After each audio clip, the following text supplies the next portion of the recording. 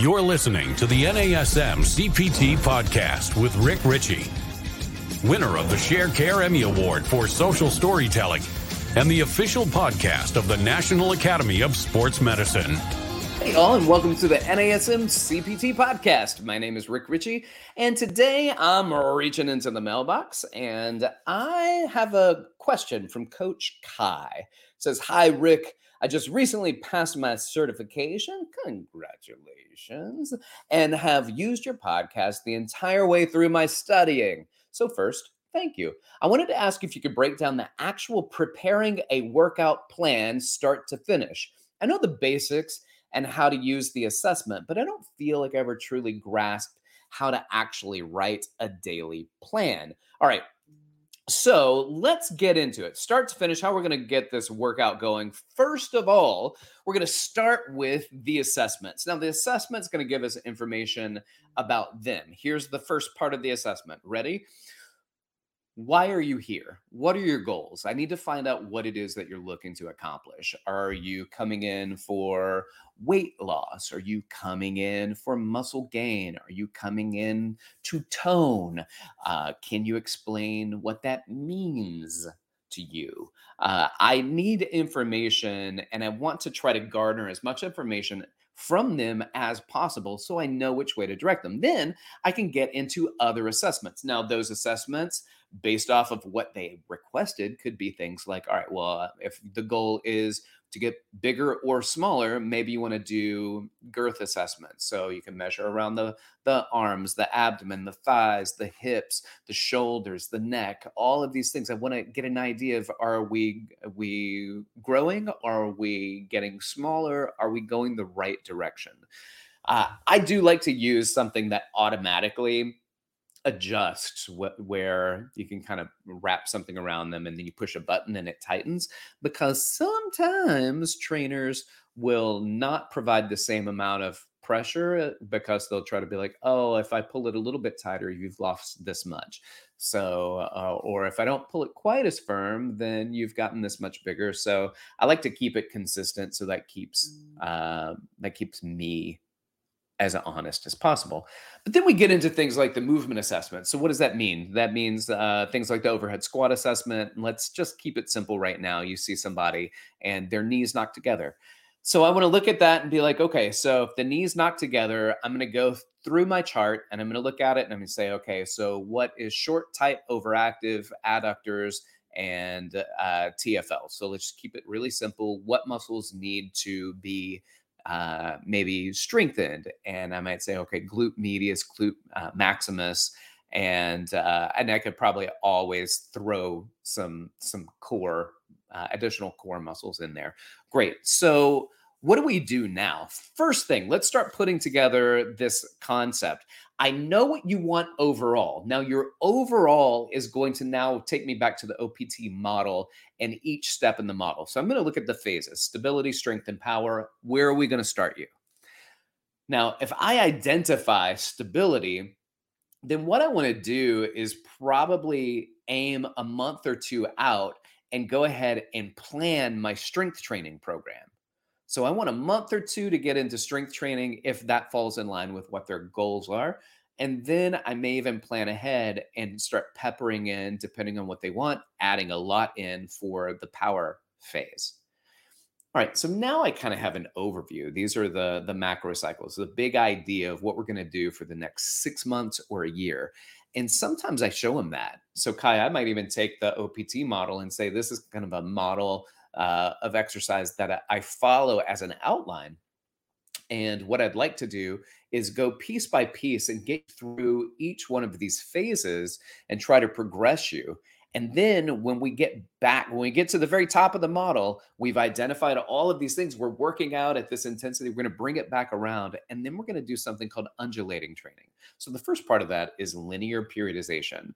So you go from phase 1 to 2 to 3 to 4 to 5. In undulation, and that's where almost every one of my clients are in currently, unless they train 1 day a week, then I don't have them undulating. I might do Monday, Wednesday, Friday. It's a great example. I've got 3 people that are 3 times a week, and I might have stabilization, strength, and power workouts on Monday, Wednesday, Friday, and I might switch those up. Just kind of any new version of how you implement those can create a different permutation. But the research on undulating periodization is wonderful. It's great, and we're going to get great outcomes from it. And it's going to help me get my clients to what their individual goals are. All right, cool. But now that's the overview. That's the macrocosm. That is the macro cycle. And that happens kind of the very first time I trained you. I get a big idea of what globally you want to accomplish by seeing me. And then we can kind of plan it out together. This is what we're going to do. So I want you to see this is my plan for you. What's good about that, it's kind of it can assist with sales too, because that person may want to stick with you until they've accomplished this plan that you've already laid out for them. Like they've been a part of it. They've seen that you have kind of 6 months laid out in advance that you want to take them through. And they're like, oh man, I guess I need to train for 6 months. All right, cool. Then you do the assessment. And then what? So now you go to the assessment, and I know in the assessment, I'm going to find some information out, and that's going to assist me with my warm up or my movement prep. And that movement prep is one of many components when it comes to what it is we're going to do within a workout. So generally, NASM has, if you take this kind of total body layout that they have, so there's a warm up, and the warm up could include foam rolling and stretching and cardio. And then it includes balance. And then it also includes plyometrics. And then it potentially includes speed, agility, and quickness. All of that is your movement prep before you even get in to doing resistance training. So if I'm prepping and I'm going to do my movement prep, I'm going to set somebody up, then I'm going to start with I foam roll and I stretch. Now let's put somebody in the stability level right now. Somebody's in the stability level of the OPT model. We're going to foam roll, and we said, and the knees knocked when they did squats. So we're going to foam roll the adductors and foam roll the TFL. And then we're going to stretch the adductors and stretch the TFL. And then we're going to strengthen the hips. And I write all of this stuff out for them as well, because sometimes I give it to them. So Kai, I'm taking this information from the assessment. Let me walk you through our very first day. I'm teaching you how to foam roll. I'm teaching you how to stretch. We've done the assessments. We might do a cardiorespiratory assessment, get your heart rate up in the first day, and let them know, like, this is not the workout. These are assessments, and this is your warm-up that you're going to do in the future, very specific to you based off the assessments that we've done. So we're foam rolling these, we're stretching these muscles. Now we're going to strengthen these muscles, and it might take like a mini loop and have them put it just above their knees, and might do some little side steps. So the lateral stepping to engage, and then might have them go down onto or start in a bridge position and have them do some bridges by pushing their knees out, engaging their glute medius and glute maximus. And they're doing the bridges, and then get them up and doing the side steps, and then do some squats with that. So now we've addressed the warm up when it comes to foam rolling, to stretching, and to these isolated activations that I want them to get. And now I might put them on a single leg and do single leg balance, but you cannot let your knee adduct. You cannot let your knee turn in towards your big toe. You're going to keep it aligned with your second and third toe. In some instances, I may want you to rotate it out towards your pinky toe, focusing on the arch of your foot and the engagement of your lateral hips and posterior hips. So now I'm working with somebody, identifying some things, creating balance exercises that also focus on the movement assessments that we've just done movement prep for. And then I say, okay, great. Let's do a single leg frontal plane reach. Keep the arch in your foot there. Engage your hip. Don't let your hips drop or hike. Try to keep them completely neutral. Reach your leg out to the side, which is the frontal plane. What? The frontal plane is reaching out to the side? How does anybody remember this? It doesn't make sense sometimes. So this is what I tell people. If you can't make it make sense, memorize it. So frontal plane, they're reaching the leg out to the side. And I might have them do that for 30 seconds on each leg. I might have them stand up on a single leg and just move their arms forward and backwards like their arm is running, but their leg is staying stationary. And that's a transverse plane exercise for the bottom, for the muscles in the foot, for the hip, trying to stay neutral, trying to stay aligned, not letting that knee knock, which is what we saw in the assessment in this hypothetical story. Cool. Then what? Then I might have them do squat jump to stabilization, squat jumps to hold for 3 seconds in your squat. So when they jump and they land softly, the goal is to land softly. You're in phase one, your plyometrics are about your landing, not about your jumping. So make sure they land softly and that they land silently. I want quiet landings. I tell people all the time, it's like ninja training camp, and loud ninjas don't get work. So you want to get work? Keep it down over there, buddy. So you land, keep it quiet, nice soft landing, and hold for 3 seconds. And when you hold for 3 seconds, I'm looking at your knees to make sure your knees aren't knocking. And if they knock, or if your feet turn out, say straighten your feet back out, keep your knees in line, and now jump again. And when you land, try to land in that exact same position. They land in that position or they don't. They've got 3 to 5 seconds for me to make adjustments. And hopefully by the time we get to 10, they've done several repetitions of beautifully. And if they haven't, it's okay. We're going to continue to build on that. And then I can take them into generally what I do, and I follow just a total body workout. I do a total body exercise, which in the corrective exercise model, this is going to be an integrated exercise. So I might do a squat to row. I love cable squat to row very much. One of my favorite exercises. Love it, love it, love it. Squat, curl, overhead press. Step up to curl, step up to balance, curl, overhead press. I do a lot of balance exercises for this particular phase of the client. So there might be a lot of standing on one leg or doing single leg exercises when we are doing the stabilization training, and then start adding the 2 legs and not up to balance as I start to progress outside of the stabilization model. And then what? All right, cool. So I go from a total body exercise. And again, this could be a lateral lunge to balance to curl to overhead press, or it could just be a lateral lunge, maintain the racked position at the shoulders, lateral lunge to balance to overhead press. You don't have to curl it because you're keeping your weights at your shoulders. You can do all sorts of versions of total body exercises. But then you're going to progress and you can start working through body parts. So some people will do upper body first.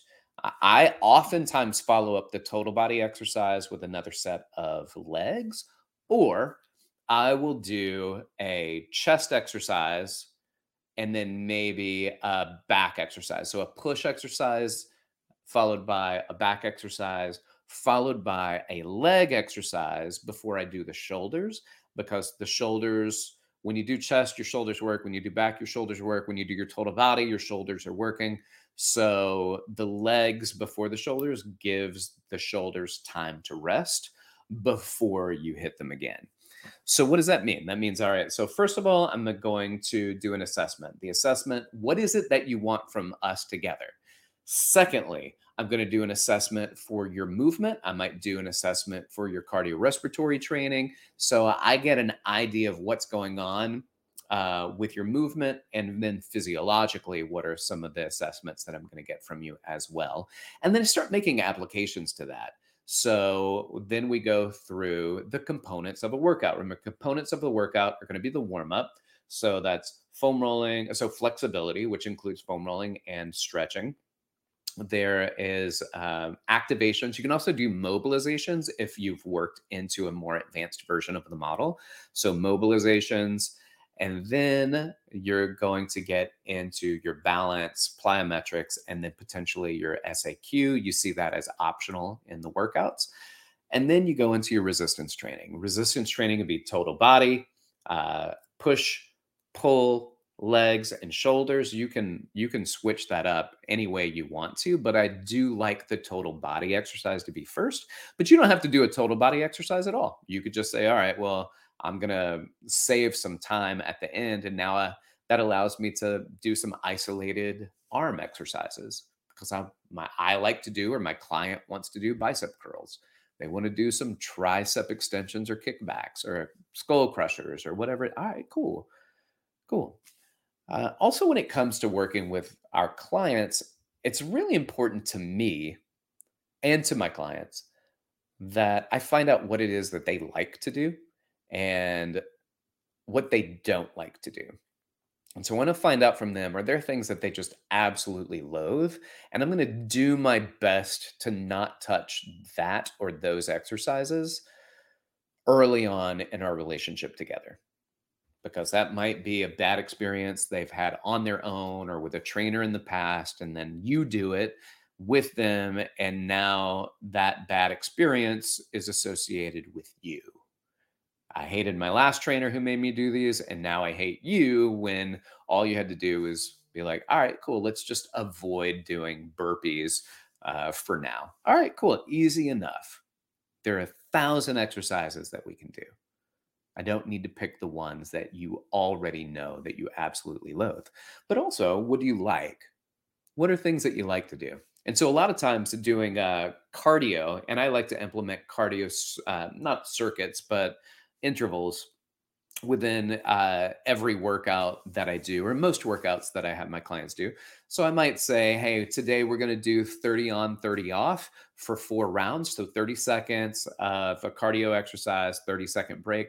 You got 4 rounds of that. We're done in 4 minutes, but those 30 seconds, I need you to push, but you pick. Do you want to do the rower? Do you want to do the ski erg? Do you want to do the sled push? Do you want to do the sled pull? Do you want to do the bike? What do you want to do? Jump rope. What is it? The burn board. We're gonna do a slide board back and forth. What do you want to do? So that way I can get them to create an option, because for me, I may not necessarily care what version of cardio you do, but that cardio is done. And so now I give them options. And sometimes they say, which one do you think? And I will always say the one that they hate the most. And the reason I do that is because in the future, they will no longer ask me which one I want. So, and if they don't want to do it, then I don't make them do it. I was like, you have multiple other options. What would you want to do instead? And then they can take that on. Right. So now let's work through this again. This is all I want to do, is make sure that people are going through and doing the work that they need to do. And that's how I do it. That's how my workouts are scheduled and set up. I do an overall assessment. What do you want out of our time together, our workouts together? I do a movement and physiological assessments. So I might do, let's go back to the rower, and I might say, hey, let's just do 500 meters or 1,000 meters on a rower. And I want to know how many calories you get on that. Or I might say, hey, let's do 5 minutes on a rower. I want to know how many meters you get on that. That all I have to do is just plug that in, and I have a baseline for progress. And then I take the movement assessment and I plug in all of those things that you see on the solutions chart. And I say, okay, so we're going to foam roll. This is what we're going to stretch. And now we're going to get into some activations. Here's my balance. Here's my plyo.